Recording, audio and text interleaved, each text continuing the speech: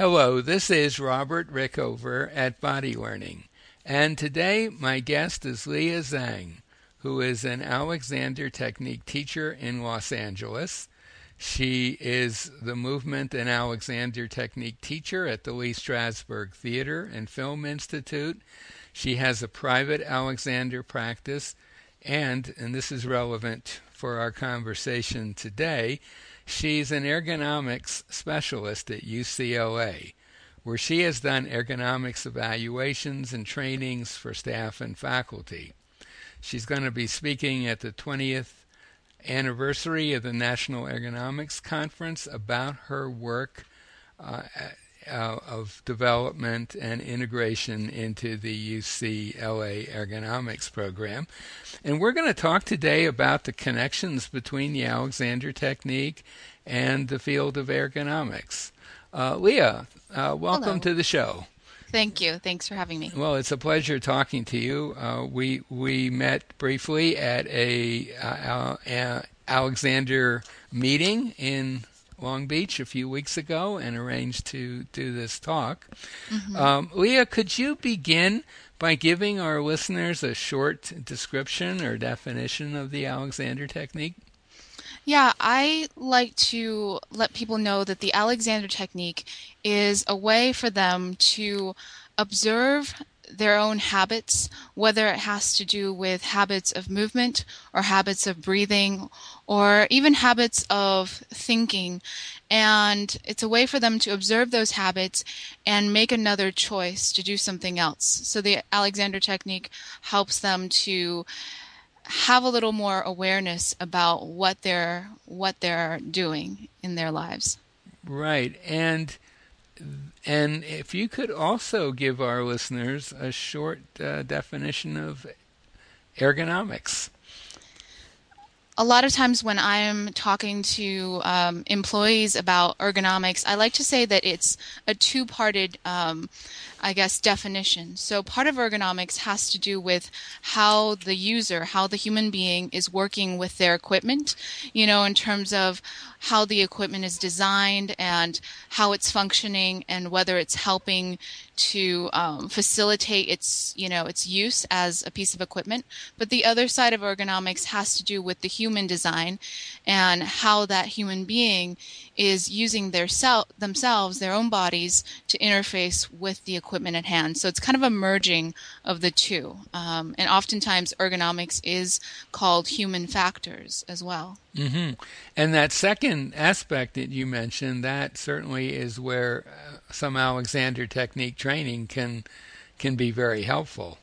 Oh, yeah, absolutely. I find that a lot of the colleagues that I'm working with in the ergonomics profession, a lot of them come from backgrounds such as physical therapy or occupational therapy, and I think the Alexander Technique is a great fit to working with ergonomics because, as an Alexander teacher, I'm also observing how people are moving, how people are doing the tasks that they are doing, and so I think it's a really nice fit. Mm-hmm. Because I think most people in the general public, when they think about ergonomics, they think in terms of adjusting the height of your computer screen or the location of your keyboard or the design of the chair you're sitting on, that sort of thing.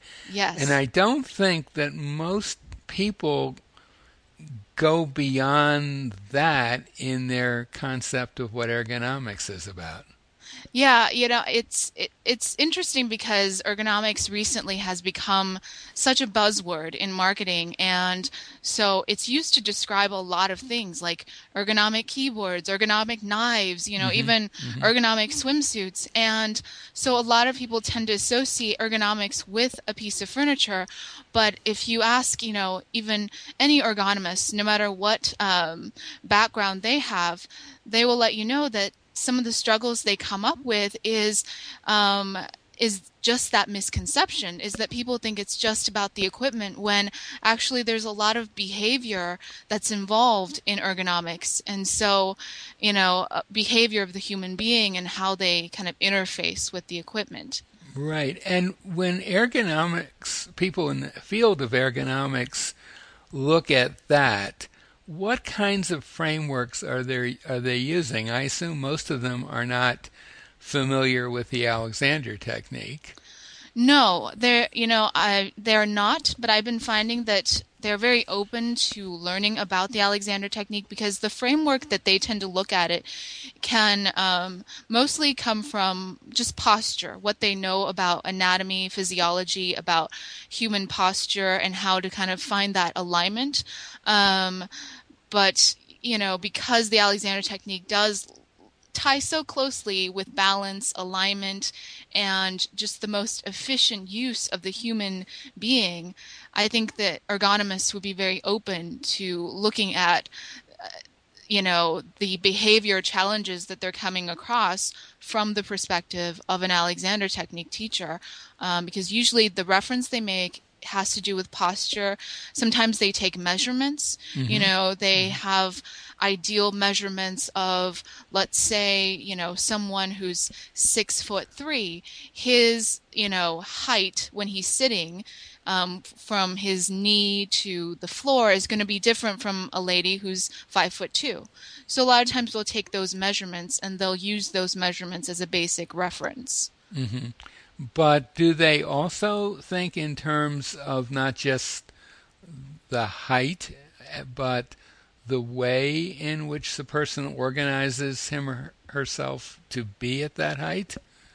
Yeah, absolutely. Absolutely. They definitely look at, what else is happening. Let's say the knee height is correct, but this person is still complaining of discomfort in their lower back. But then they'll look at, well, what's happening to, the relationship of their head and neck and their back, just like, Alexander teachers might look at that relationship. And now I think ergonomists, with their different backgrounds, they might phrase it in a different way. So if they're a physical therapist, they'll say, oh, their head is, extending, or however it is in relation to the rest of their body. But I definitely think they look at the rest of the picture.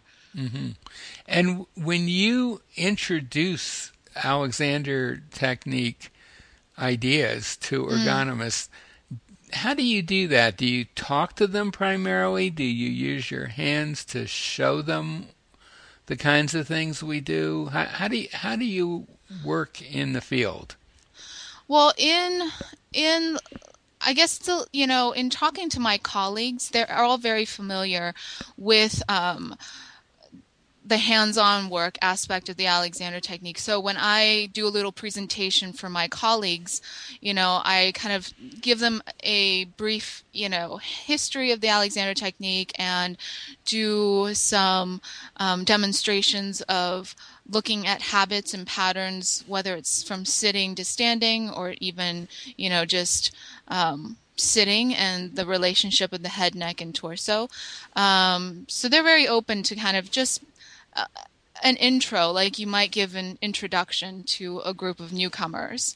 Now with employees, depending on what the establishment in terms of like UCLA, if I'm doing a training or a class for a certain department and they want more information about ergonomics, I'll still incorporate the Alexander technique and have that as a tool and talk about some of the principles of the Alexander technique as I talk about, the principles of the ergonomics of their desk or their computer and things like that.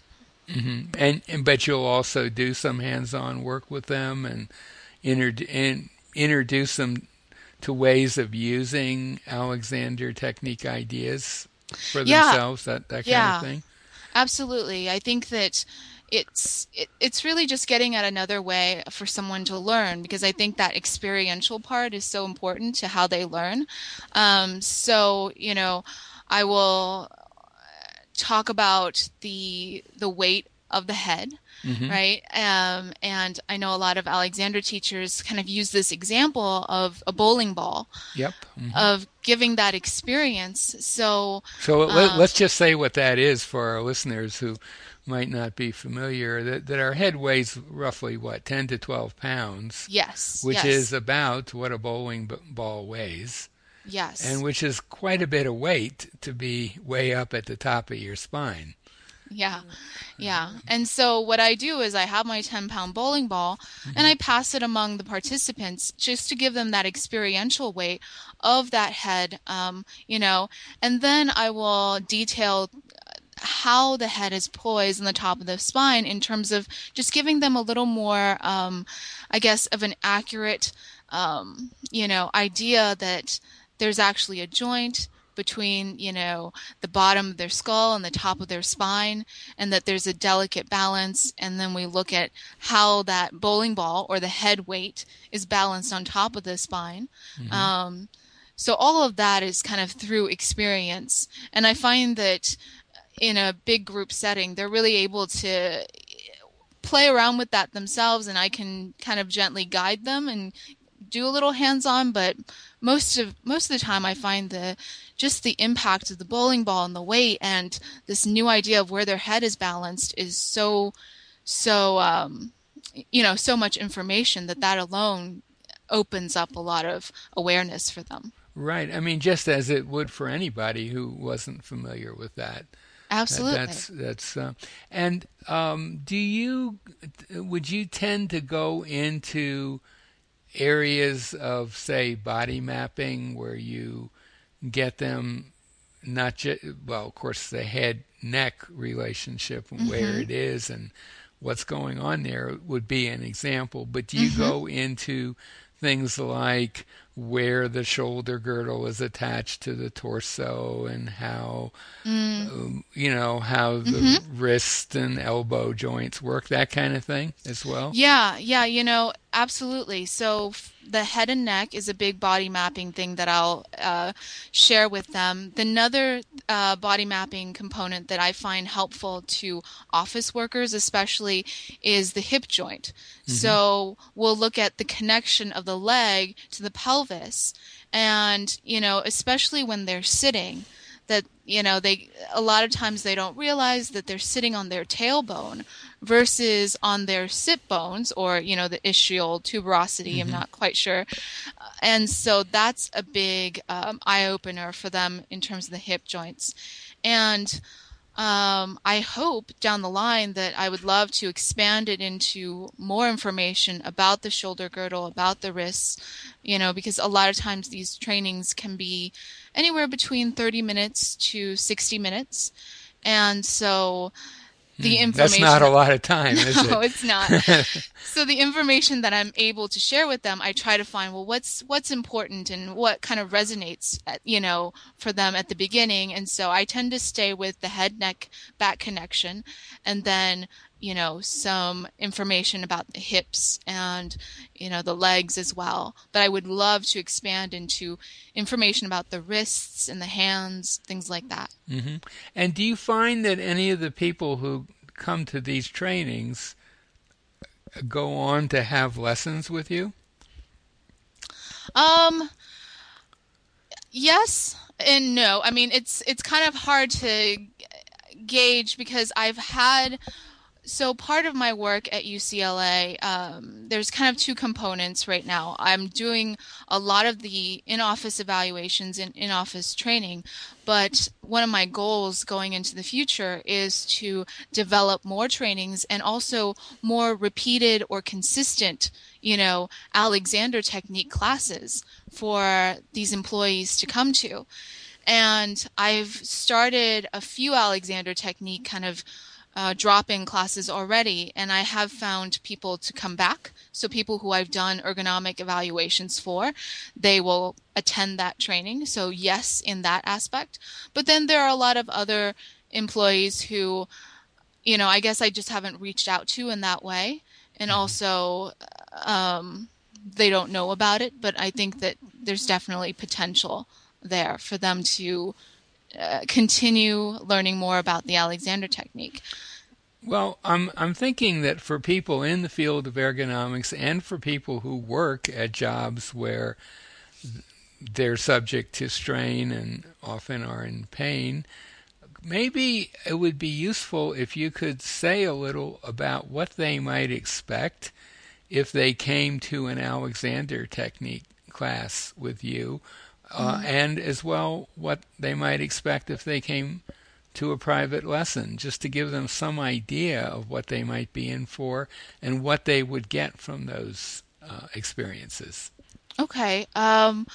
Well, just to describe a little bit about what happens in an Alexander Technique class that I'm doing at UCLA is we come into the class and we start to kind of just talk a little bit more about the body mapping that I was just mentioning in terms of the connection of the head, the neck to the back. And then we start to look at just simple everyday activities and again, look at what happens to that connection of the head, neck, and back as we're doing these activities. Because a lot of times for people in offices doing repetitive work, they find that everything starts to get a little hazy. And before you know it, you find yourself kind of sucked into your computer and you're feeling a tension in your neck, you're feeling a tension in your upper back, and you're not quite sure what happened. So in the class, we spend a lot of time at just getting more aware and being more conscious of that connection and how when we lose that connection of the head, neck, and back, that some of these habitual tensions start to creep in because we're no longer, using our bodies in the best way that they're designed. So at an introductory class, there'll be a lot of discussion about that, a lot of observation of themselves, of yourself, and of, if it's a group class, of the other people in your group. And then some hands-on experience with the teacher, with myself, where I might gently put my hands around by your neck or your head or your back to kind of give you more of a tactile experience of that connection and what we've been just talking about in the class. So would it be fair to say that one of the things you're after is getting people to be more sensitive to what they're doing so that they can catch the pain that they have experienced at a much earlier stage where it's just the beginnings of it. Yes, and absolutely. where they have a lot more ability to let go of the pattern that's causing it. Whereas if they get really into it and they're in pain and discomfort, it's not going to be all that easy to mobilize your thinking to change things because you're going to be thinking about the pain. Yeah. That kind of thing. So it's kind of like getting them to notice stuff at an earlier stage. Yeah, absolutely. That sort of thing. Absolutely. It really is a preventative, class. It's a preventative method because what a lot of research and what everyone's discovering about the repetitive stress injury that is especially, susceptible, or the office worker is especially vulnerable to getting the repetitive stress injury, that we don't want to wait till, there's debilitating pain or there's swelling, but we want to start catching, well, what are these aches that I'm experiencing? And, how can I be a little more aware to see, is there something that I can change with myself, with my behavior, to kind of change the discomfort? Right. Is there anything else that you would like to mention before we come to a close that we haven't covered? I guess, I wanted to mention just that right now in the field of ergonomics and in offices, that it's a very open environment. People want opportunities to be able to do their work, but also find how they can be a little easier at doing their work. And there's also a lot of, connections about mindfulness at the workplace and, doing mindfulness trainings. And I think everything's kind of falling together in a place where, it's looking very positive so that the employee is able to start taking more control over their own discomfort and exploring, not just the equipment, but themselves and how they can interact with the equipment. Because, it's funny because sometimes we We think that we're we think we can catch up to the computer, but the computer is tireless. And so it really is, important for us to kind of take care of ourselves and be a little more aware of how we work with the computer. Right, right. And I'm glad you mentioned mindfulness because that certainly is a bit of a buzzword these days Yes. also. And really, the Alexander technique is for sure a form of Oh, yes. mindfulness with a particular focus on our physical mechanism and how Yes. we can make changes, useful changes in it by our thinking. So, I mean, Alexander technique certainly fits right in with Yes. that field for sure. Absolutely, because and I was just talking to an ergonomics colleague from another university the other day, and she had never heard of the Alexander technique, but she was telling me how she was really interested in mindfulness and how to do some mindfulness training for employees because she also believes that a lot of times it's their unawareness and their behavior that's causing a lot of the discomfort. And so I gave her a little introduction of the Alexander technique, and she was completely on the same page that, oh my goodness, yes, this is the Alexander technique is kind of that bridge, of mindfulness, of physicality, of habits that we can really start to share with people. So I think she was very open to it, and I think the same is true for a lot of other ergonomists. Well, I think that's a great place to bring our conversation to a close. My guest today has been Leah Zhang, who is an Alexander Technique teacher in Los Angeles, and she also works as an ergonomics specialist at UCLA.